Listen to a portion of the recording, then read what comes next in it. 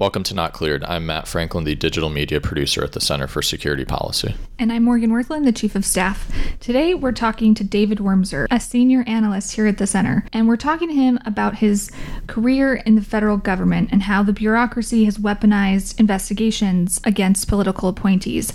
His story about working in the George W. Bush administration will shed a lot of light on the Trump years for those of us not well-versed in bureaucratic infighting.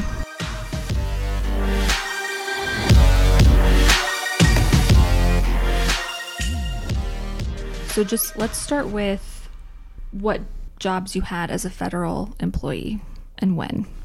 The first experience with the federal government for me was actually as a Navy reservist. I was recruited into the Direct Commission Officers Program in 1989 as an intelligence officer in the Navy.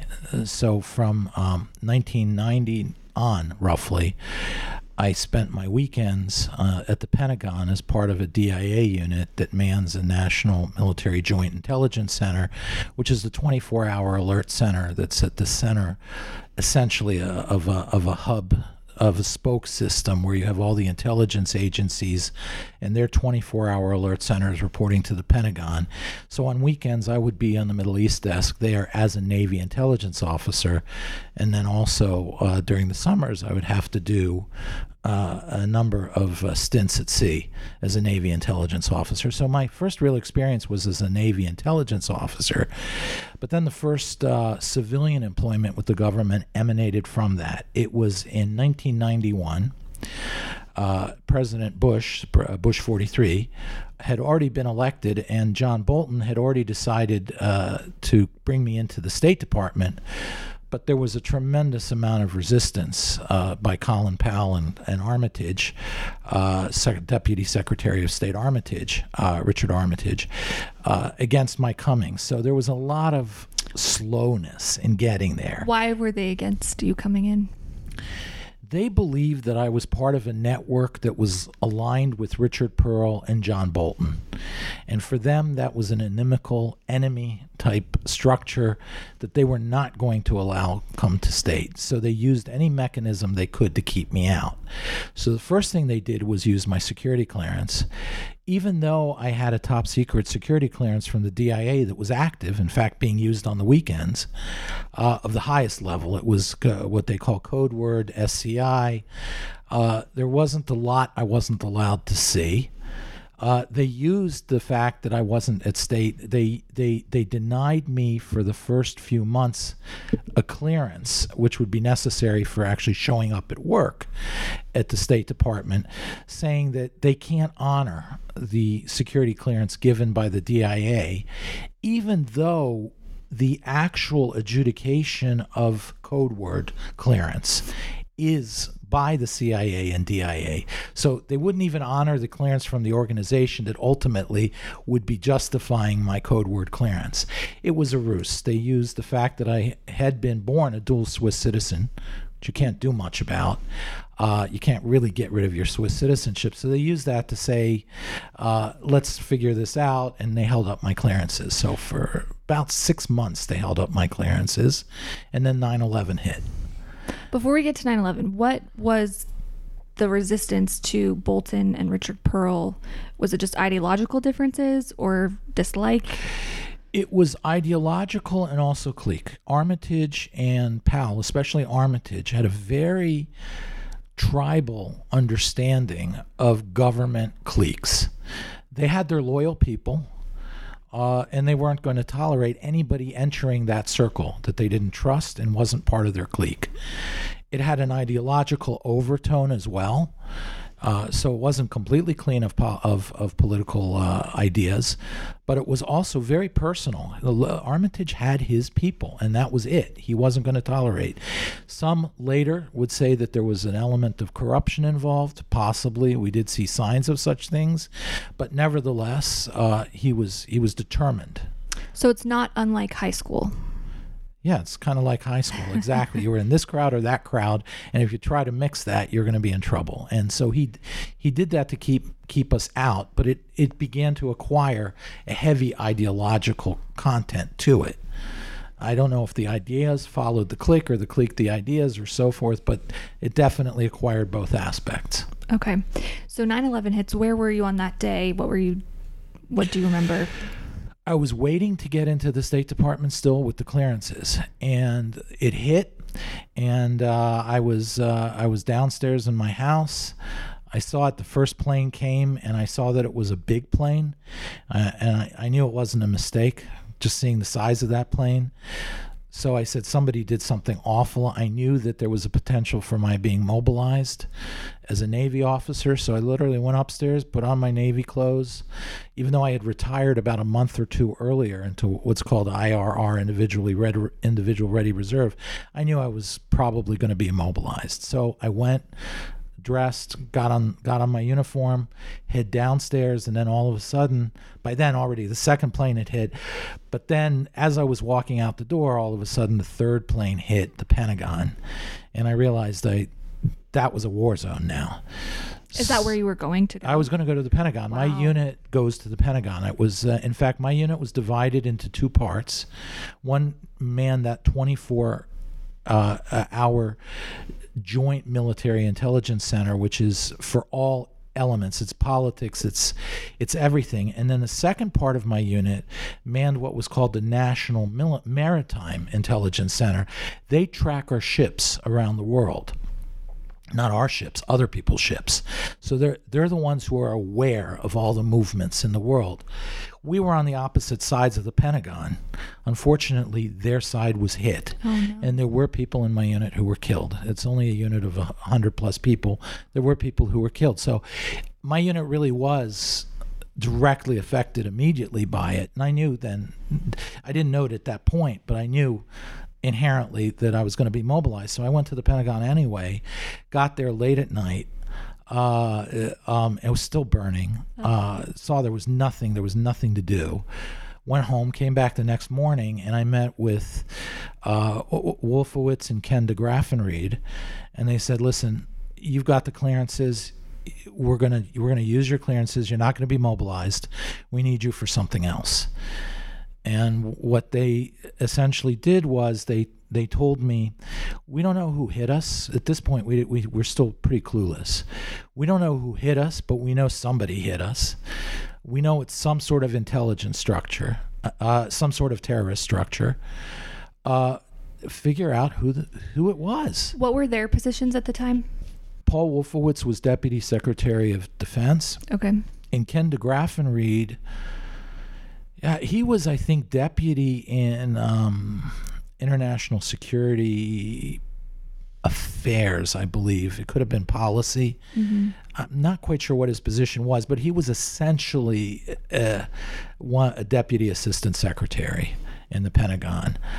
He had spent most of his life dealing with subversive warfare threats to the United States, terrorist threats. He was really one of our national assets in terms of understanding how the Soviets had waged war against the West. So he was keen on trying to figure out what network was there, what was going on here. And that was essentially what they told me to do. I asked them, well, what am I supposed to do? And the answer was, you figure it out. So there was no real directive other than a story that was told to me that if there's a snowstorm and a bunch of people get caught in an airport, the musicians will somehow find each other. The terrorists always seem to find each other. So that was all I had to go on. And so I created what eventually became known as the Rogue Intelligence Cell by people who didn't want that to happen. And then later that became the Colonel, that became the Office of Special Plans. So at that point, your State Department job was forgotten about. At that point, they knew I was going to be in train for State Department still for a while. So they figured, let's use them for what we can until that comes through. So why, at this point, the country's been attacked. You know people that have been killed at the Pentagon. The feeling in the country at the time was a sense of unity that we haven't seen, in my opinion, since that point. Correct. And yet, at the Pentagon, they're still playing games. Yeah, they played games from day one. It was amazing because you would walk around. You'd go. The only way to get to the Pentagon at that point was by subway. You get off the subway in the Pentagon station, and you had to show you had a need to be there. At that point, you couldn't get off the subway otherwise. So I would take the subway, get park downtown, go in town, and when you're in downtown, all you would see are Humvees and so forth. I mean, it was a militarized city, completely empty of anybody else. Everybody was terrified and scared. We were waiting for the other shoe to drop, and there was a strong sense that I'd imagined the generations before in Pearl Harbor felt. We were under attack, and we knew it. Right. And yet, I get to the Pentagon. I meet with Ken DeGraff and Reed. I meet with Paul Wolfowitz, and then my first task is to get my clearances, the passwords. My clearance was still active because I was individual ready reserve, but the passwords, because I was no longer technically assigned to the alert center as I had been 2 months earlier, the password expired. So the first thing I had to do is just get the password to get back into the intelligence computers. And I had to meet with the DIA leadership. And that was already the first exposure. Here, we were literally still pulling bodies from the rubble. Literally. The building was still on fire. And the only thing on the mind, well, maybe not the only thing, but certainly a very prevalent thought that the leadership of the DIA had was, I'm being hired to blame them. That there was a strong bureaucratic sense of threat that they felt by my very presence. That here was a DIA guy, a Navy officer, who was suddenly called in to go over all the intelligence. They saw it as the beginning of an investigation into their failure, rather than what it was, which was, we've just been attacked. Who did it? And at that point, there were reports of more attacks coming. No one knew. We all thought that it was about that. We thought this was the beginning of something massive, rather than that they did it and they had really only this on their plate at that moment. A month later, we started with the anthrax attacks, and we saw that instantly as part of the second wave of attacks. But the truth was, we were rather surprised the other shoe didn't drop. We were convinced that another shoe was going to drop imminently. I've heard the joke in DC that the bureaucracy is self-aware, and it is true that each agency is very tribal, and it's protect yourself, protect the agency first, usually.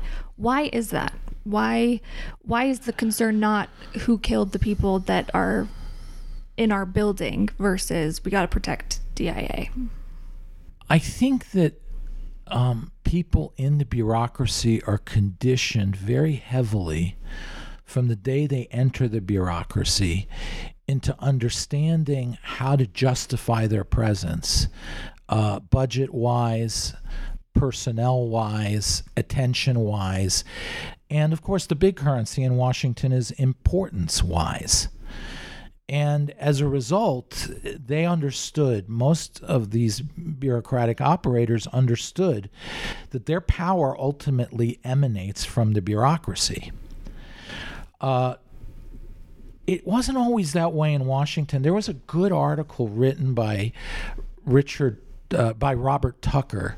He was a scholar in Washington who founded the National Interest magazine. And he had come to Washington in the 40s, and he retired in the late 80s. And they asked him in this article, what was really the big change in Washington in those 40 years that you, or 50 years that you had been a prominent figure here? And his answer was that Washington used to be a town of big ideas. So your currency in Washington was very much around whether you could really contribute something to big ideas, either organize big ideas, develop big ideas, or organize a bureaucracy around big ideas.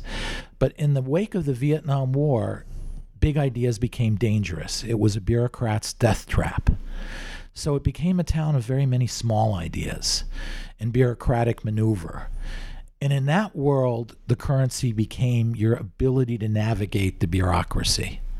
So I think the fundamental character of Washington had changed. And by the time 9/11 hit, this was a town of bureaucrats. This was a town of small ideas that were dealing a death of 1,000 cuts to American life. But it was still convincing itself that it was operating prudently in the national interest. So they never thought that they were hurting the American interest. They thought they were protecting it. But it was a town of small ideas and bureaucratic maneuver. Okay, so you're part of this, what is it called? The Rogue Intelligence Unit? I was called in to do this rogue and to just look at this intelligence and come up with a policy analysis. First of all, an awareness of what we were dealing with, and two, what from a policy point of view does that mean? And there was intelligence prior to that hadn't been shared, right? And that was through the FBI, I think. I'd have to check. There was a lot of intelligence out there. The FBI there were a number of organizations in the U.S. government who had been tracking some of the elements of the 9/11 conspiracy team. I know there was an Air Force intelligence unit out in the UAE. It was run by a guy named Haig Melchizedek, and they were on top of a number of these guys. Unfortunately, they were suppressed, again, for bureaucratic reasons, because they were Air Force intelligence, and the CIA thought it was their purview. So they didn't want this to gain prominence within the intelligence community. But then the CIA isn't as valuable because Air Force intelligence? They were, well, and it's just, again, I never knew what the word Rice Bowl meant until I entered government. Yeah. But it's such a prevalent term. Can you explain? I've heard that people use that term, but it's not. Can you explain what it means?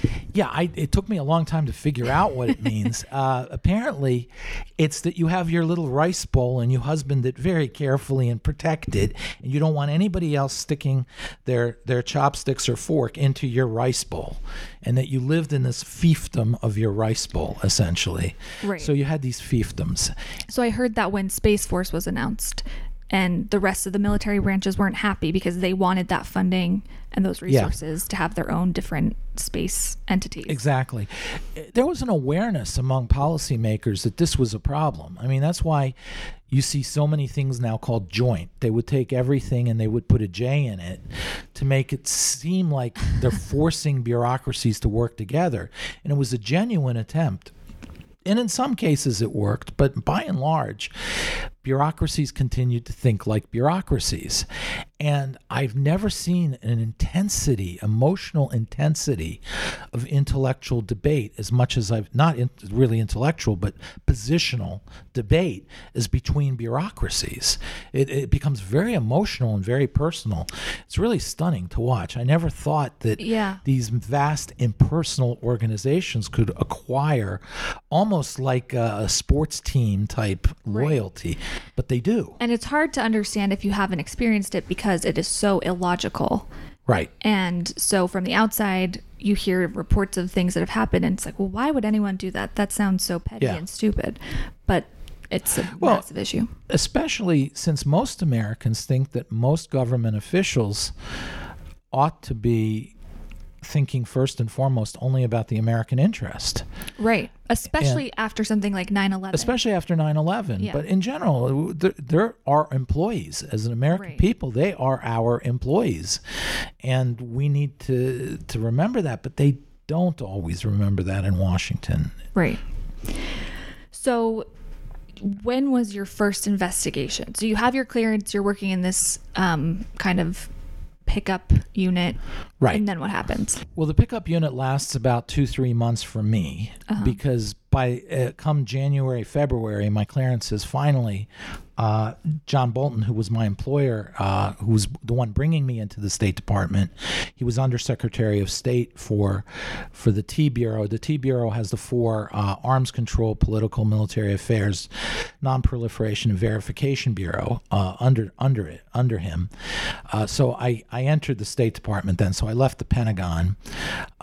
In the meantime, the people I brought on board, some from my unit, in fact, morphed into a larger organization at DOD, at the Department of Defense, that formed the core of what became Special Plans, the Office of Special Plans, under the Office of the Deputy Secretary of Defense under Doug Feith management. So I left that and came to State.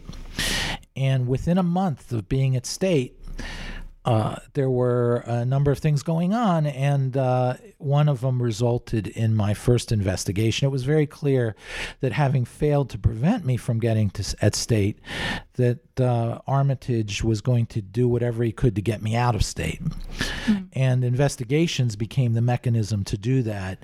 So the first sign of real trouble was there was a letter about the Syria Accountability Act that was being sent on behalf of the U.S. government to the leadership in Congress, saying that we oppose it, oppose the Syria Accountability Act, which was an act that would penalize companies and others for dealing with the Syrian regime. And it was a public letter. It was not a classified letter. But it spoke in the name of the U.S. government, and there's a clearance process inside the U.S. government, not connected to security clearances, another type of clearance process that when a document goes out to the public, or alternatively to another government, it could be classified, it could be not classified, it would have to go through what's called a clearance process where every bureau that has some role in the policy that is affected by this document has to sign off on it. And they can defer, and it would be noted that this bureau does not agree, but they have to be given a chance to sign off on it. So if it's the Secretary of State saying something, all the departments at State that would be affected should be included in that. If it's in the name of the U.S. government, it has to go beyond the State Department. It has to include, obviously, the White House, but also other government agencies that are involved, like Department of Defense, Treasury, and so forth.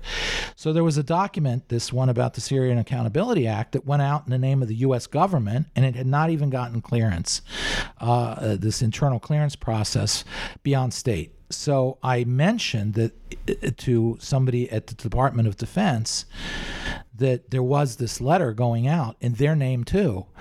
They had never seen it. So they raised a protest and won the protest in the internal government structures that forced the State Department to share that document with the Department of Defense before it would be sent out to Congress. And that so infuriated Armitage and confirmed his fears that I wasn't loyal to him, that he instigated a diplomatic security. Is their internal, they protect, obviously, State Department employees, but they're also the internal investigatory branch of the Department of State. He initiated an investigation of me, having said that I sent a proprietary information to an outside estate. In legal terms, an outside estate really means outside the government, but for them, they said that Department of Defense was an outside estate. So it was an unclassified letter. It was sent to Department of Defense because the clearance process demanded it, and they used that to investigate me. And of course, there was nothing there. There was no there. There was no crime. There was nothing. What were they insinuating that you had done? They said that there was some wrong done by sending this letter that belonged to State to Department of Defense. And they used terminology that is usually meant for something that is protected information to outside the U.S. government, essentially leaking classified documents. So they used the language, but the proprietary document in question here was a public letter. Right. And the outside estate wasn't outside the government, it was the Defense Department. But let's say so basically, it could appear that they were accusing you of leaking classified information. That's not what happened, but from the outside, that sounds bad. It sounds like I did leak classified information. Right. But it really shows the critical thing that we're talking about is this so deeply bureaucratic was the outlook that sending something to the Department of Defense was seen to be an act of treason. So, well, that's interesting. You said Armitage realized you weren't loyal to him. Now, I mean, he realized it all along that I wasn't loyal to him, but when I don't know who takes oaths other than the president and the vice president. I think some of the cabinet as well. But the point is, it's not to any one individual; it's to the Constitution, right? Any political appointee. Well, actually, all government employees have to take an oath that includes loyalty to the Constitution. Political appointees have a slightly different oath, but it's also to the Constitution. It's not to your bureaucracy. Right, and not to. So, where does Armitage feel justified in enforcing loyalty to him, or how does he have that mindset?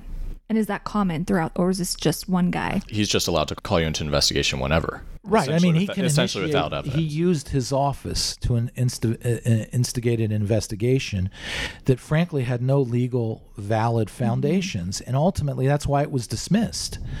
Is because there was no foundation for the Not only was there no crime, there was no basis for the investigation. I remember John Bolton ultimately called in diplomatic security and told them, you end this investigation and you end it now, or else it's going to be on the front page of the Washington Post tomorrow, because this investigation has no legal basis. This, though, was after months. So when they start investigating you, what happens? They go through an immensely detailed 2-3 hour interrogation that talks about emails you sent, really everything you've done. Very specific, and they're taking very careful notes or even recording it, and then it sort of goes away for a while, right?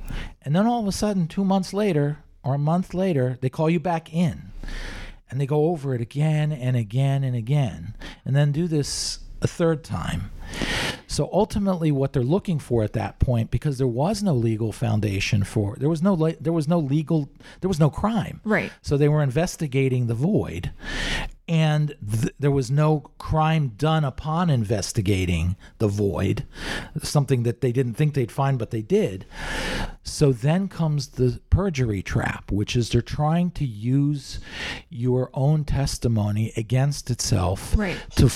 They're trying to use your own testimony against yourself to trap yourself in a perjury. Right. So the first conversation, they're asking you, what day did you send this email? Correct. And then the second time, 2 months later, they ask you again, and it would be hard to recall that information. Yeah. I mean, sometimes they get you right away because, say, I had sent this letter to the Department of Defense, and we got scared. Let's say I got scared that day when they interrogated me. Said, "No, I didn't do that." Sort of deny it. Well, they got you on perjury right then because they have all your emails. They have everything. Right. So, but is that, if you're lying, how is there a distinction between lying and just not remembering something? Like it would be hard to recall the exact date I sent an email. Everyone sends. Well, they say that that's what you should do. That you should always, when you're under these investigations, because there are also honest differences and there are memory lapses. If you ever really record. For our listeners out there, one day it would be nice, just write down something very specific and then come back to it 3 months later and see how well you actually remembered it. Right. And it's amazing how different things can be after a few months. But you could be prosecuted for perjury. Yes. For misremembering, for saying the first time I sent it on a Tuesday and the second time saying I sent it on a Thursday. Oh, absolutely. It could. That's grounds for perjury. So they essentially didn't find anything in the initial investigation. They didn't find anything. And then they went to this where they can kind of get you a moment or whatever. Exactly. They would consistently come back to the same sort of things from various different angles. So you're not remembering it's exactly the same question, but trying to get at the same sort of information in different ways so that you would provide an inconsistent testimony. Were you aware what they were doing at the time? The second time it became clear to me that's what they were doing. There is also an additional element, though, because, for example, there was John Bolton, my boss, who's also a very sharp lawyer. Uh-huh. And naturally one would want to talk with your boss about this. Right. You're scared. You're alone. You want to talk with him about it. But the second part is perjury. The first part's perjury. The second part is conspiracy to obstruct justice. If you talk about your case to somebody else, it could be seen as coordinating testimony, which rises to the level of obstruction of justice. So it's also a mechanism to force you to be all alone. Because you talk to anybody about it, it's obstruction of justice. So I couldn't talk with John about it, John Bolton. But what if you didn't know that going in? Because Well, then that's the danger, that you can be naive and get trapped by this. And it's amazing how many people do get trapped by that. And I don't know why I avoided it. I didn't realize those were the tricks. But by the time the second time rolled around, it became apparent to me that's what's going on. Where are these investigators? They're from DOJ or DOD?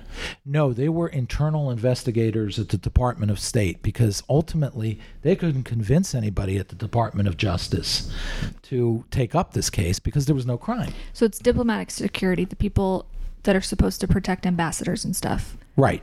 And also to investigate security leaks and so forth inside the State Department. But that was what Richard Armitage had full control over. So that was the body that he used to go after his enemies. Wow. So did you have a lawyer present with you? Unwisely, the first 2 times, no. It was unwise. One should always have a lawyer, and one shouldn't cooperate. I know it's unpatriotic. One wants to have, and that's what motivates so many people. It motivated me at the time. It's like, I want to get to the truth here. I want these people to know what the truth is. Right. But it is immensely dangerous to do that. Right. Or people say, I didn't do anything wrong. I have nothing to hide. Ask Exactly. Me anything. And you know that you've done nothing wrong, so you really are. The more I talk, the more it's going to show I didn't do anything wrong. So you talk, and you don't realize there are these traps and these dangers that you're entering into. So this is, again, just months after 9/11, and they're spending all this time investigating you for something that was clearly... Yeah, this is March 2002. 9/11 happened in September 2001. We're talking within 6 months. Right. So then when you did get a lawyer, you're on a government salary. How are you paying for that lawyer? Out of pocket. These are not cheap. Washington lawyers are very expensive. Mine was $500 an hour. Wow. And there's many hours involved. So you will get very hefty bills out of this in the end of the day. You could use a government lawyer. However, a government lawyer is committed to the interests of the U.S. government, not to yours. He's not your lawyer then. He can help a little bit, but he is not out there to help and protect you. So he won't tell you, don't talk. That's not his mandate.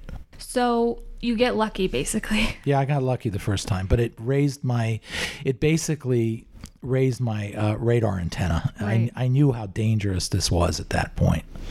And then what happens the second time? The second time was the New York Times published a number of articles that included analyses of our war plans for Iraq. This is before the war. So war plans ostensibly leaked. I'm not going to confirm that because I don't know if it's been declassified, whether they were or weren't correct or accurate war plans. But the accusation was that the war plans had leaked to the New York Times. They entered, this was a Department of Defense investigation, internal, because there was a lot of anger and worry about it. But this shows you that how the bureaucracies were detached on some level from their leadership.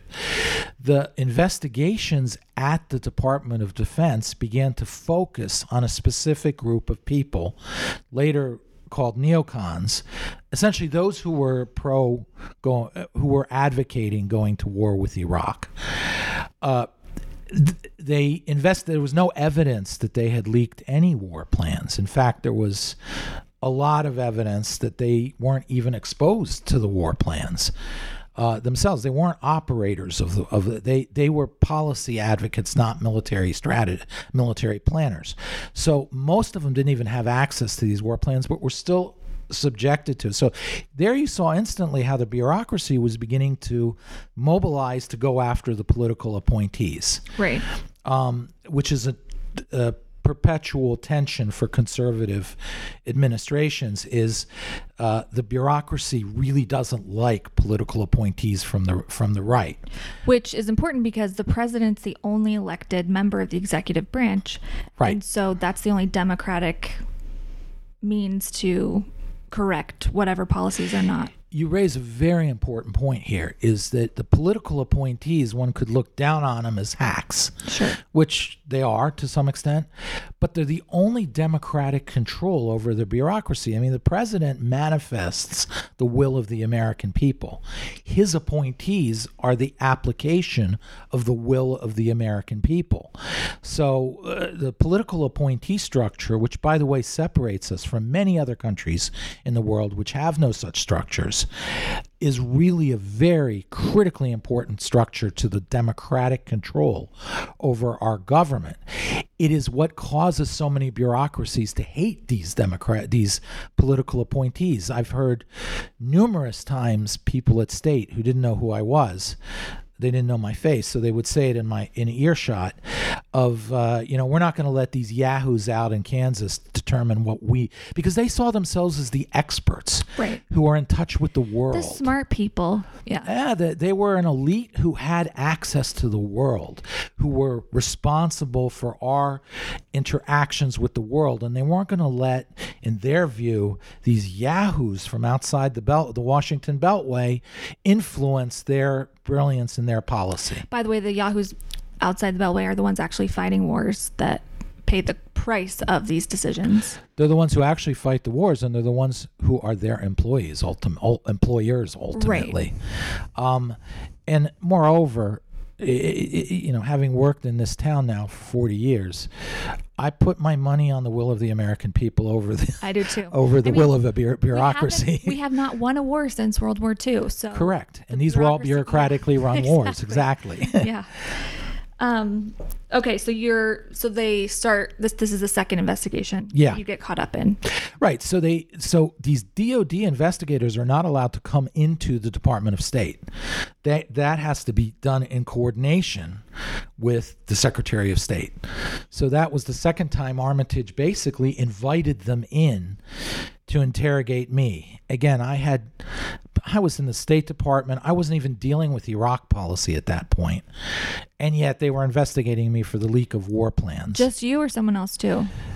They were suspicious of John Bolton too, but they didn't investigate him directly as far as I know. I'm not sure. But you guys couldn't talk about it. We couldn't talk about it, so I wasn't sure that he wasn't being investigated. Why? But I do know that John threw them out of the office after a while. After the first interrogation, they wanted to come back, again, for a perjury trap. And he said, this is a fishing expedition. If you want to go fishing, there are plenty of good rivers out in Wyoming. So they're investigating. You have nothing to do with this. They're just, so basically you had created an enemy. Yeah. And any excuse to launch an investigation, because it served two purposes. One is you could get rid of a person in a legal basis. Basically, you could trap him in perjury or conspiracy to obstruct justice, or alternatively you shut him down, and it worked. I was terrified. I never called my friends at DOD to talk about policy, people who I'd grown up with talking policy about. I was scared to coordinate. I was scared to call them up. So essentially it shut us down. But isn't that part of good governance, is to coordinate with the other agencies? I mean, it's critical. Right. It's critical to coordinate. Why would that be obstructing justice if you were talking to them? Because if they were being investigated for the same thing I was being investigated for, or potentially could be investigated, even if they weren't, for something I was being investigated for, the suspicion is that I contacted them in order to coordinate testimony, which is obstruction of justice. So we couldn't talk. So it's made policy completely ineffective, and you can't do anything. You can't talk to anyone about it. Right.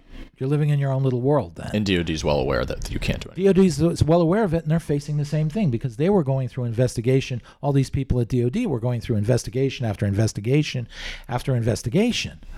And so everybody became atomized. We all sort of retreated into our own little biospheres. Right. So the people that are not familiar with this world, especially patriotic Americans, would assume that these investigations have some merit. Otherwise, why would they occur, right? Yeah. So if you have the president and he's hearing all these, does that make him suspicious, or was Bush aware of what was happening, basically? I'm not sure that George Bush was fully aware of what was happening. I'm not convinced that he fully understood how the bureaucracy under him operated. Mm-hmm. As a result, and also, by the way, this is not the way America always used to be. I'd imagine that there were times when investigations were used improperly. Those people who were in the Reagan administration insist that this really began under them with Iran-Contra, and there's no reason for me to doubt what they say. Most of them are really decent and honest people who were only tangential to it. They don't have to justify themselves. We're saying this, so it's obviously been since the 80s at least.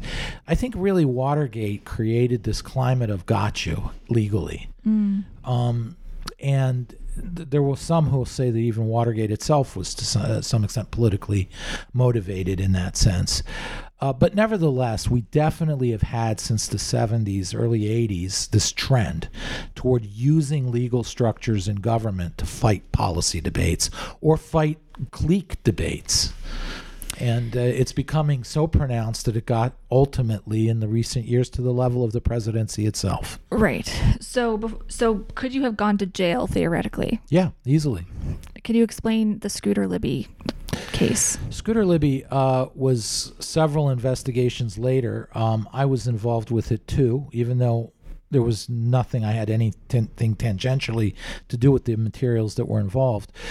But what happened to Scooter was the perjury trap that we described. They'd call him in. They called him in several times, and they got into a very detailed timeline that had some merit in terms of getting to precision, because Tim Russert was the leaker. Well, Tim Russert was a journalist for NBC at the time, and he was the first one, they thought, that he was the first one to publish the name of Valerie Plame, who was in her earlier life had been an undercover CIA officer. That's illegal to leak the name of an undercover CIA officer saying that they're CIA. You don't have to say they were undercover. All you have to do is say they work for the CIA. Now, Valerie Plame was going about town at that time telling people she worked for the CIA. So this was a really, truly open secret. But nevertheless, her husband and her had been involved in peddling this idea of what was called then the Uranium Niger conspiracy, that somehow some clique in the U.S. government, namely those who advocated war with Iraq, invented this story of Iraq pursuing uranium in Niger, and that the Niger government had provided Iraq with this uranium for their nuclear program, which had been a violation of the ceasefire and could justify a restart of the war. Valerie Plame's husband, who had been a diplomat in Africa, I believe even in Niger before, she actually advocated the CIA send him on contract. So right there is something rather odd, is that somebody can advocate for their own spouse to get a huge government contract, right, which never was, by the way, investigated, the ethics of that. But he was sent to Niger to investigate this claim and whitewash it, namely say, no, Iraq never did that, and so forth. Most of us had not even known of this at all, this Uranium Niger accusation nor investigation of the accusation. But the theory was that in revenge for that investigation, somebody who advocated war with Iraq leaked Valerie Plame's name to the public as a CIA agent in the attempt to more than harass but threaten her life because of her previous undercover existence. And the suspicion naturally fell to Scooter Libby, who had met on I believe it was a Wednesday with Tim Russert, who apparently had been the first report of this. So on a Thursday or something like that. So the timelines of when Scooter Libby met Tim Russert and another journalist as well, namely Judith Miller, became very important here. And Scooter, being exactly like one had described earlier, he was a great patriot, he was an extremely meticulously honest man and meticulous, and frankly, a very sharp lawyer. He had made his career in Washington as a lawyer. Felt he had nothing to hide. And felt, why? I'd love to help these guys. I'm going to talk to them to really clear out the deck. So they can find the real guy, because I didn't do it. Yeah, exactly. Yeah. He thought, let's find the real guy, because whoever did this, it may be somebody I'm working with and is on my side, but this is wrong. Right. And lo and behold, they were after him. He was their target. So they teed it up. Later, we found out, by the way, Armitage admitted it, that Armitage was the leaker a month earlier. And that he was the one who leaked Valerie Plame's name. So, I believe Patrick Fitzgerald, which was the prosecutor of Scooter Libby, said that he knew that. He knew Armitage. He knew that all along. And yet he still pursued Scooter Libby in a perjury trap. Right. And one has to remember, Scooter was wasn't put in jail, but he was convicted on perjury, nothing else. It was a crime based on an event that never happened. A process crime. And moreover, it was over such a meticulous detail that most likely was a function of memory lapse. Whether it was a Thursday or a Tuesday. Remember, this investigation took place a year and a half afterwards. I don't think there are many people out there who could remember whether something happened a year and a half ago on a Thursday or a Tuesday. No. And yet that's what it was about. And he was just, I think Trump pardoned him. Trump partially pardoned him. He commuted his sentence so that he would do community time, but no jail. He was convicted for 2.5 years of jail. He suspended his jail sentence, so he only had to do community time. The problem is or Trump. I thought Bush. Trump, Bush did. No, I'm sorry.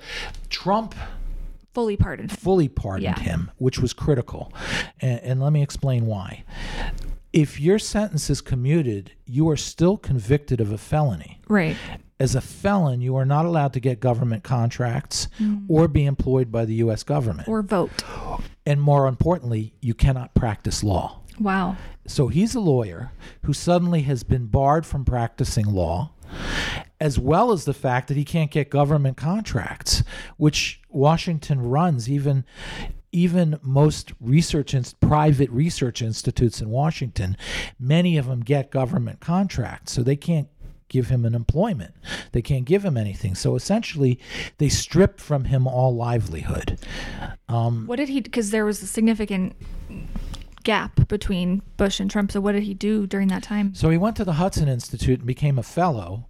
Could not get money from the Hudson Institute, got considerable amount of money from the U.S. government, but he couldn't participate in those conferences or investigations or research activities. But since most of Hudson Institute's privately funded, they paid for him for a salary, far, far, far less than what he was earning per year as a lawyer before he went into government. But it's a good example of somebody who was earning millions of dollars a year before he went into government, served his country, did the best he could, and came out of it impoverished for life. So you're wrapped up in that. Was it just because you were on Armitage's list of, all right, I'm going to try and, these are the people I don't like, I'm going to investigate them any chance I can? Yes, it was partly that. I mean, the Armitage hit list expanded to anybody who opposed. He reached out to Democrats in Congress who had their own reasons to hate neoconservatives. He reached out to a lot of people, and as a result, there was a fairly large body of people who were beginning to go after a fairly large body of people. Okay. And at this time, I had gone over to work at the vice president's office under Cheney. So obviously when they were investigating Scooter Libby for Valerie Plame, the suspicion was, well, I don't know, suspicion or whatever, because again, investigator Fitzgerald already knew that Scooter Libby was not involved in the Valerie Plame leak. But nevertheless, they brought me in for 7 hours of interrogation over this leak as well, even though I had not even ever met Valerie Plame, never met Tim Russert, never even knew about Uranium Niger. They did investigate me actually twice on Uranium Niger, and I didn't even know what it was. So, but that's, again, it's not the crime. These were fishing expeditions. They would find some crime and then tangentially say, well, you might have known. And boom, you're suddenly under investigation. And remember, government officials don't have all the rights that private citizens have. If a government official is suspected of something, you can investigate him. Right. Which is important. We should be able to do that, but we should be able to do it. If you know there's a leak to the Soviets over some critical piece of information, you should be able to investigate that without having to go through 1,000 hoops. You should be, but it's prone to misuse. So, at the time, whether neocon is such a charged term now. Yeah. But at the time, President Bush was in favor of going to war with Iraq. Right. Correct. Yes. So that's the Democratic elected leader. Government. Yes. And they're internally, the bureaucracy is fighting against that and investigating people that are right helping the president do that. Right. Correct. I mean, the president had made clear what he wanted to do. Whether it was wise or not was a different question, and whether anybody was really a neoconservative or not. I mean, I wasn't, but that doesn't matter. It became a term of reference to anybody who supported Iraq, and no one can really define it now because John Kerry and Hillary Clinton supported invading Iraq at the time as well. That's right, and so to be clear, in this period, a number of us didn't even have anything to do with Iraq. In the period of the invasion, which I got to state in February 2002 until I left in August 2003, I was not allowed to work on Iraq. But nevertheless, still, I was investigated for all these Iraq things. So again, it bears out the point that you don't have to be involved with something. That it's a hook to investigate rather than there's a crime. We really need to get to the bottom of the crime, and this guy is just too central to this thing. Clearly, we have to have an investigation of him. So it's that the crime isn't driving the investigations. The investigations were driving the crimes, which effectively takes all of you out of you can't do your jobs correct. So how long total were you in the administration? Total, I was there from starting in September 2001 all the way to August 2007, so about 6 years. And you were investigated 7 times? 7 times, in 6 years? Correct. So how would you say that affected your ability to do your job? It affected me on so many different levels. First of all, I just stopped conversing substantively with most of my friends, which was a very lonely thing, but so what? My being lonely doesn't matter. But the point was it obstructed the proper functioning of policy. Right. The second thing it did was, since one of those investigations involved the Israelis, I couldn't talk with the Israelis. And my job was to coordinate policy with the Israelis on various things. So it obstructed my ability to actually execute my job directly. What did you do? How did you get around that? the way I got around it was I made sure my door was open and I had 3 other people in the room with me whenever I talked to an Israeli. So you would have witnesses, basically. I would have witnesses. I mean, whether these people had anything to do with the policy, I didn't care. I needed witnesses. So I would always ensure that there were other people in the room when an Israeli came. Could you explain the dual loyalty issue? The dual loyalty issue is that you're not operating in good faith as an American. Namely, that it starts from the assumption that American and Israeli interests are fundamentally at odds, which it's a valid position. People can hold it. There's no problem with that. But if it begins to drive the idea that somebody who's Jewish cannot hold in his heart the loyalty ultimately to the United States when he's in a fully official capacity, it convicts you essentially for being Jewish rather than who you are in terms of your opinions. And is that a significant problem? It is a significant problem, I think, on 2 levels. One is a lot of Jews go out of their way to show that they're not Jewish by being anti-Israeli. And you do see that phenomenon among many Jews. Some understand that they're useful as Jews for anti-Israeli policies that just cover to say, I'm not anti-Israeli. All these Jews are, Dennis Ross and others are imposing these policies. But it was, in my case, it was simply terrifying. It just shut me down again. I was scared to say what I wrote. So you were investigated for? There was a leak. There was a document that ostensibly leaked to the Israelis about, there were two investigations that involved the Israelis. The first one was called the Larry Franklin investigation. There was a U.S. policy position, a document that leaked to the Israelis. And the feeling was, where did it come from? Now, the truth was, this was a policy written by the Israelis that they had given the U.S. government, saying, we would really hope this would be your policy. So the Israelis had it to begin with. It was their document to begin with.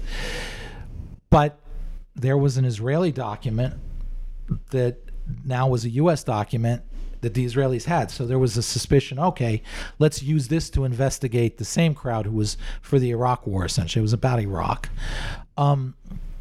To investigate these people, because the suspicion is that Israel's anyway putting us up to Iraq. The dual loyalty came in that this isn't an American interest. The Jews are getting us to go to war in Iraq because Iraq's a big enemy of Israel. The truth was the Israelis were bitterly opposed to the Iraq war. They were yelling at us every day saying, your enemy's Iran, not Iraq. This is stupid. You're just going to screw yourself up doing this. Whether they were right or wrong, whether there were heated arguments, believe me. So first of all, there's a fallacy right there. But the point was, it was used essentially to say that there was this crowd of people who advocated war with Iraq who really weren't working as Americans. They were working dual loyalty as Jews for the Israeli government. So this document became a nice hook to start a very serious investigation that ostensibly would get to the core of this. And they nabbed a guy named Larry Franklin, who was meeting with AIPAC. AIPAC is the Jewish lobby in Washington. He was meeting with some of their officials, and apparently this document was there, apparently given to these guys by the Israeli government to lobby for its adoption. But nevertheless, the suspicion was Larry Franklin gave it to them. And then who did Larry Franklin get it from? Well, Larry Franklin was a DOD official, Air Force intelligence guy, DOD official, working in the Office of Special Plans at the Department of Defense. So all of a sudden it spread immediately outward to all the various people in the U.S. government who were associated with Larry Franklin, myself included. In the end, by the way, Larry Franklin was convicted for a felony, unfortunately was not pardoned, and the public sort of urban myth is he was convicted of espionage for this document. The truth was he wasn't. That was thrown out as it was very clear there was no such document. It was an Israeli document to begin with. He was convicted because he had what was called a pass to classified information should never leave a classified space. But there are certain people who are investigated to the level of clearance that they are allowed to be couriers, because sometimes a physical document has to move from one place to another. Larry was a courier. He was sanctioned as a courier, and he had 2 or 3 classified documents that he needed transfer from one DOD facility to another. And on the way, he stopped by at his house. The couriers have a geographic limit of 80 miles. 80 miles is they're allowed to go to within that 80-mile circle to transfer documents. Larry Franklin's house is 83 miles from Washington. Oh, no. So they convicted him on 3 miles. Wow. But he was legitimate transfer of documents from one facility to another. He just stopped by to say hi to his wife, who was sick. He wanted to check on her. She's very sick. She wanted to check on her 3 miles outside the zone. That's what he was convicted of. Wow. So when you got out of government, what were your legal fees like? Tens of thousands of dollars. Wow. Which for somebody who had lived off of a government salary, it took me a long, long time to get over those. And you never quite get over them. How could this problem be fixed? I think there needs to be a series of public investigations in Congress, as well as public attention paid to the use of investigations. I think if there's a silver lining to what's happened in the Trump administration, and really the awareness that's building over what went on in the Obama administration against Obama administration's political opponents, like the IRS scandal with Louise Lerner and other things. Exactly. The awareness is building. I think the time has come for a series of public investigations in Congress. Now, obviously, you'd have to have a sympathetic Congress. But I really think this is now something that has risen to the level of a national security threat. Yeah. That good people will not go into government. Right. They're terrified. People who go into government are shut down immediately. And those including the president. Including the president. And those who are shut down, or those who survive somehow, their post-government careers are dead. Right.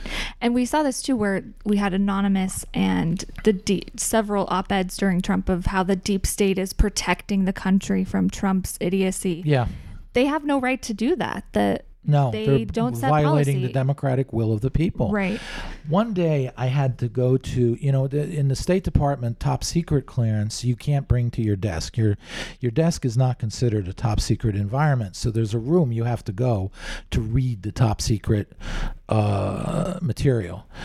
And I was known to many people at State and not liked because of being a political appointee, being so associated with John Bolton and the President Bush and so forth. But they didn't know my face. So I would sit in this room and overhear conversations among all the other State Department employees who had no idea who I was. And the theme invariably was, how do we trip up the president? How do we make sure that his policies never get implemented? How do we make sure that these yahoos from outside the Beltway can't influence policy, namely the American people? There was an arrogance, a sense of ownership of U.S. foreign policy that really would surprise people if they knew the depth to which this was really held in the souls of these people who ran our foreign policy. Well, it was obvious to me with Colonel Vindman, during the impeachment trial, where he was saying Trump went against U.S. policy. Well, that's not how that works. Yeah, it's hard to say that a democratically elected official goes against the democratic will of the people. Right. How a president goes against his own policies beyond me. But that's exactly what you're saying is exactly the point. Right. You alluded to this earlier, just in terms of working in the government. What would you recommend to people today that's their dream, their aspiration? It's really sad. I have to say, if you're careful and you're really young, it's worth doing a year or two just to see what it's about, but keep your head down. Don't expose who you are. But if you're known, if you've got a public profile, and you're known to be a conservative especially, don't bother. Really? I mean, I hate to say this as a patriot.